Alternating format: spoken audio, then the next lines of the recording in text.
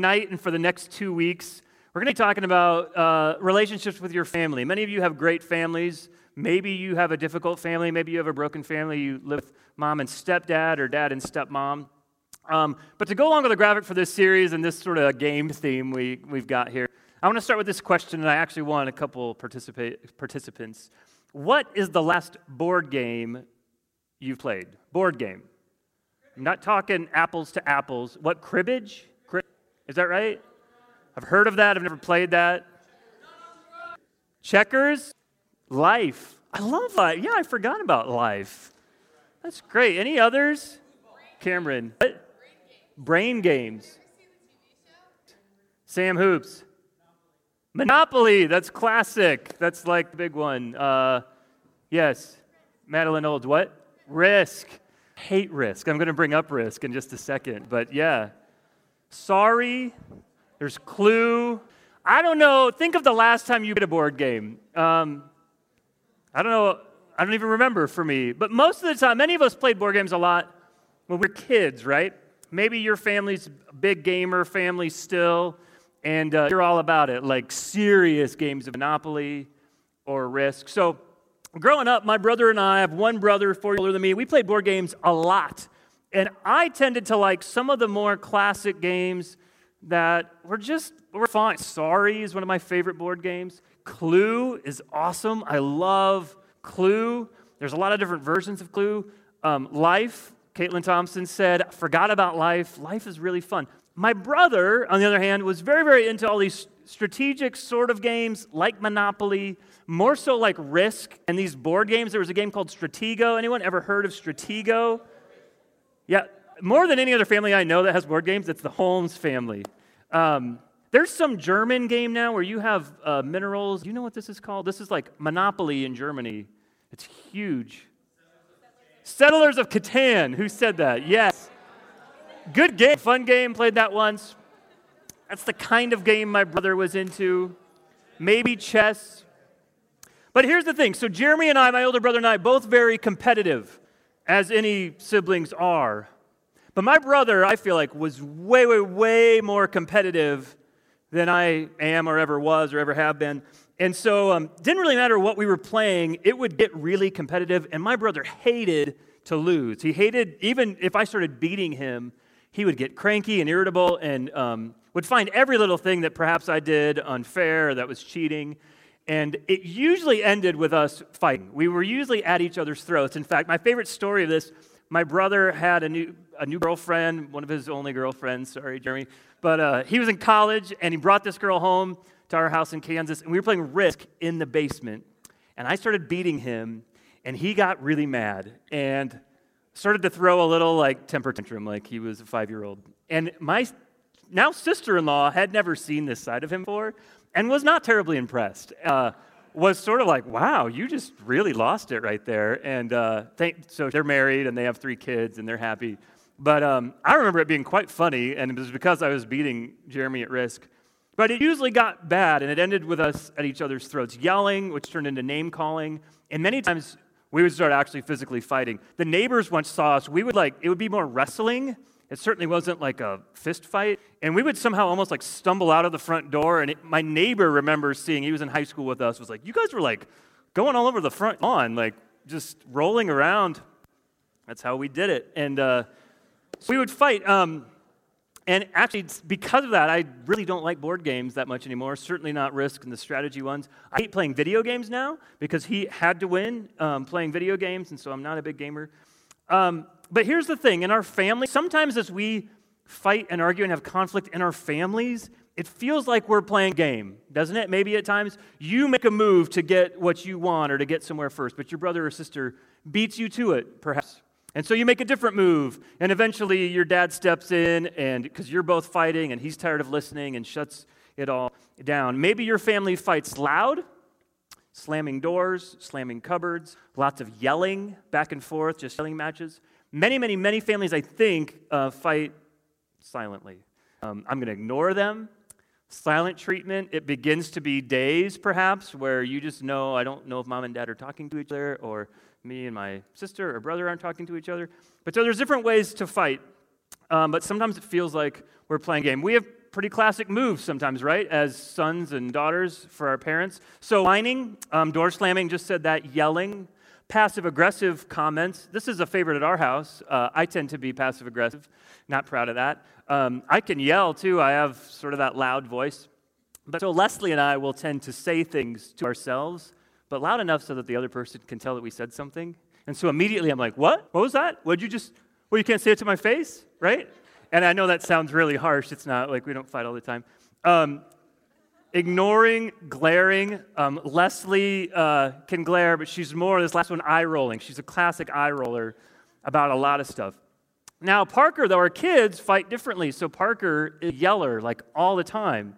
Just, if he's angry, he'll start yelling immediately. And I'm like, where did you learn to yell like that? Like, what are you doing? Stop with the yelling. But whatever your strategy is when it comes to family, we all tend to try to pull moves on each other, and we're trying to get what we want. We have one end in mind, one goal, because whenever there's conflict, why is it? It's usually because it's selfish, right? We want to get our way, and that's natural. And so I said for the next, tonight and for the next 2 weeks, we're going to talk about what's the best move that you can make despite the environment around you and despite what you think about your stepdad or despite the issues that your mom or dad has. What move can you make? And we're not going to figure this all out, and I realize this issue lands in 2 different places, and right now you're even going, Brad, you don't understand my family. You would not understand the way my dad is. This does not apply to me. I get that. But we're going to start this conversation, and that's what it needs to be, and I hope in small groups we can really open up a little about our families. Now, of course, fighting with your siblings or step-siblings is one thing, but fighting with your parents is at a whole other level, right? And maybe by high school, you guys don't do that as much anymore, or again, it's usually silent, and you just sort of, you're mad, and so you stew, and you're angry, and I hate mom and dad, won't let me do anything, but you don't talk to them about it. So maybe you've had a disagreement or an argument with one of your parents already this week. But fighting with your parents is tough, and parents pull classic moves too. I regularly say to my kids, I get down on one knee and I go, Parker, I'm sorry, you're not in charge. Mommy and Daddy are in charge. And he doesn't like to hear that. But they say, I'm the parent, so I'm in charge. They say, why? Because I said so.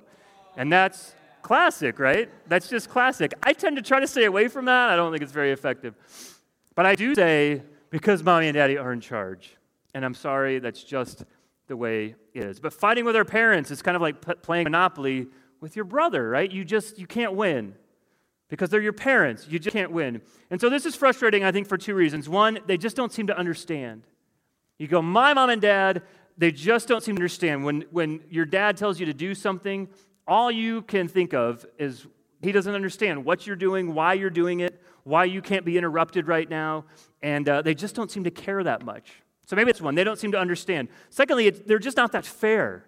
No matter how many times you talk about it or no matter how you try to justify it, there's a good chance your parents will make a decision that you don't agree with. And that you're like, that's just, Mom and Dad, that's just not fair. That doesn't make sense. You won't be allowed to do something. They will give one of your siblings something that you never got. They'll go back on their word on something that they promised to you. They'll make you pay for the $300 saxophone that you needed for band class, but then when you're in college, they sell it to some girl in the church and keep the money for it. That happened to me. $300. I don't know what they sold it for. It wasn't worth much, but I was like, that's not fair. I don't care if I'm in college. Well, you don't live at home anymore. I'm not bitter. The fact is, chances are you had a moment or lots of moments when you realized 2 potentially alarming truths. Number one, you can't change your parents. You can't change their mind. That you just can't change them. They're going to decide the way that they decide, and it's just the way they are. But secondly, you can't escape your parents, can you? That no matter what, even as you grow up and you go off to college, and some of you are so ready for that, you have had senioritis since June, even before senior year started. You just want to get out of the house. But you're never going to stop being your parents' child. You will never stop being your mom and dad's child. And maybe your dad's already, you don't see him much because your parents are divorced. But you will deal with your parents for the rest of your life, even when you're not under their house, under roof anymore. So are you stuck with your parents forever? Yes. Unfortunately. Yes, but don't get too depressed because you can't change your parents and you can't leave them behind, but you can change your relationship with your parents. You really can. And there's a move that you can make tonight that changes everything. And so there's a place in the Bible where the Apostle Paul tells us just how to do that. He writes to the Christians who live in Ephesus this letter, this awesome letter called Ephesians, which is just an amazing letter. But in the 6th chapter, we're going to look at this move tonight that hits very close to home. And that was a pun. So if you have a Bible or an app, I want you to turn to Ephesians chapter 6. And we're going to look at just 3 verses tonight. And some of you are going to hear this very first verse, and you're going to roll your eyes. For Ephesians chapter 1, this is from the NIV. We'll read it out of the... So Paul just simply says this. Final chapter, and he has stuff to say to parents in here too. But he says, children, obey your parents in the Lord, for this is right. It's pretty simple. Children. Now, children does not just mean elementary-aged kids. It doesn't mean that you're exempt when you're in high school. It doesn't mean you're exempt once you're 17 or 18. He says children. That means for forever you will be a child of your parents. And so children, all of you, you're your mom and dad's child. Your parents are their mom and dad's child. And so some of you are being raised by foster parents and step-parents and adoptive parents and grandparents. But you will always be somebody's child. And so as a child, what's your move? Notice what Paul doesn't say. Again, it's very, very clear. And it's so obvious that we know this, but we don't do it. Like I just said, so we know all this stuff. Okay, get that out of your head. Oh, I've heard this verse before. Oh, I know what Brad's going to talk about. Oh, yeah, we're supposed to obey our parents. But how are you doing with this? How am I doing? You guys, I remember being in freshman year college, Grace University here in Omaha, and my New Testament teacher saying to me, I don't care if you're 19 or 20 or however old you are, he goes, you can honor your parents for the rest of your life. And it struck me, he goes, for the rest of your life, he goes, I don't know what he was at the time, 55 years old. He goes, I call my parents every week, every weekend. Mom and Dad, how are you doing? What have you been up to? And it was a way for him to honor his parents. Look at what he doesn't say. He doesn't say children honor or obey your parents when they're being fair. He doesn't say children obey your parents if they're right, if you feel like it. He doesn't say children obey your parents as long as they deserve it. And this is so, so important because many of us, and I do this too, I certainly did in high school, here's what we do. This is what we tend to do. We focus so much on what our parents are doing that we miss our own role and responsibility. That we just go, I'm mad at them because they pulled this move. And we just are completely oblivious to what we're saying, how we're acting, how we're ignoring them, how we refuse to open up. We completely miss our own role and our responsibility. And we look at whether they're keeping their word or not, or whether they freak out on us or not, or their tone toward us and we reciprocate, or whether they're giving us freedom or not. And we tend to think, if my parents would just fill in the blank, then I would honor them. But the way my dad is or the way my mom is, no way. But you can't change their decision-making. You can only decide what you do. And your decision doesn't have to depend on their behavior. Again, this isn't deep, but we struggle with this. All of us do. We're not great at this. And there's something in us, because I have 3 kids at home, and there's just something within us that they just want to they want to do we all want our way. And if anything, and even if it's for our protection, that our parents say no, we hate that. And there's tension there, right? And so Paul adds this little phrase that we tend to look over. Children, obey your parents. How? In the Lord. That Paul is pointing out that this is not just a relational issue, that this is not just sort of some sort of strategy, but for those of you in this room at least that are followers of Jesus, this is a spiritual issue. Obey your parents in the Lord. What does that even mean? But it means in a Christ-like way, in a way that would honor God. He's saying obeying your parents isn't about deciding if they're right or if they deserve it or if you can get away with disobeying them. This is sort of, to some degree, this is between you and God. This is not even about your parents. That people who are proactive about making decisions up front, regardless of your parents' behavior, that Paul says that's like you have certain values that you go, I'm just going to hold up the Word of God. So what's your move? Your move is very, very simple. It's to obey them. And he goes on, verses 2 and 3. Honor your father and mother. Paul starts quoting from the Old Testament, which I love it when New Testament authors quote from the Old Testament. Paul starts quoting from Deuteronomy chapter 5, honor your father and mother, which is the first commandment with a promise, which says this, back, he's quoting Deuteronomy 5, so that it may go well with you and that you may enjoy long life on the earth. Some of you in here think about, have you ever read that verse before? Did you realize that that is a verse in the Bible? Is that not the oddest thing ever? That in the middle of the Ten Commandments, at one point it basically says, you're going to have a long life if you do this one. I'm going to be real honest, I don't understand what that means. Like, does that really mean you're going to live till 85, 90 if you honor your parents?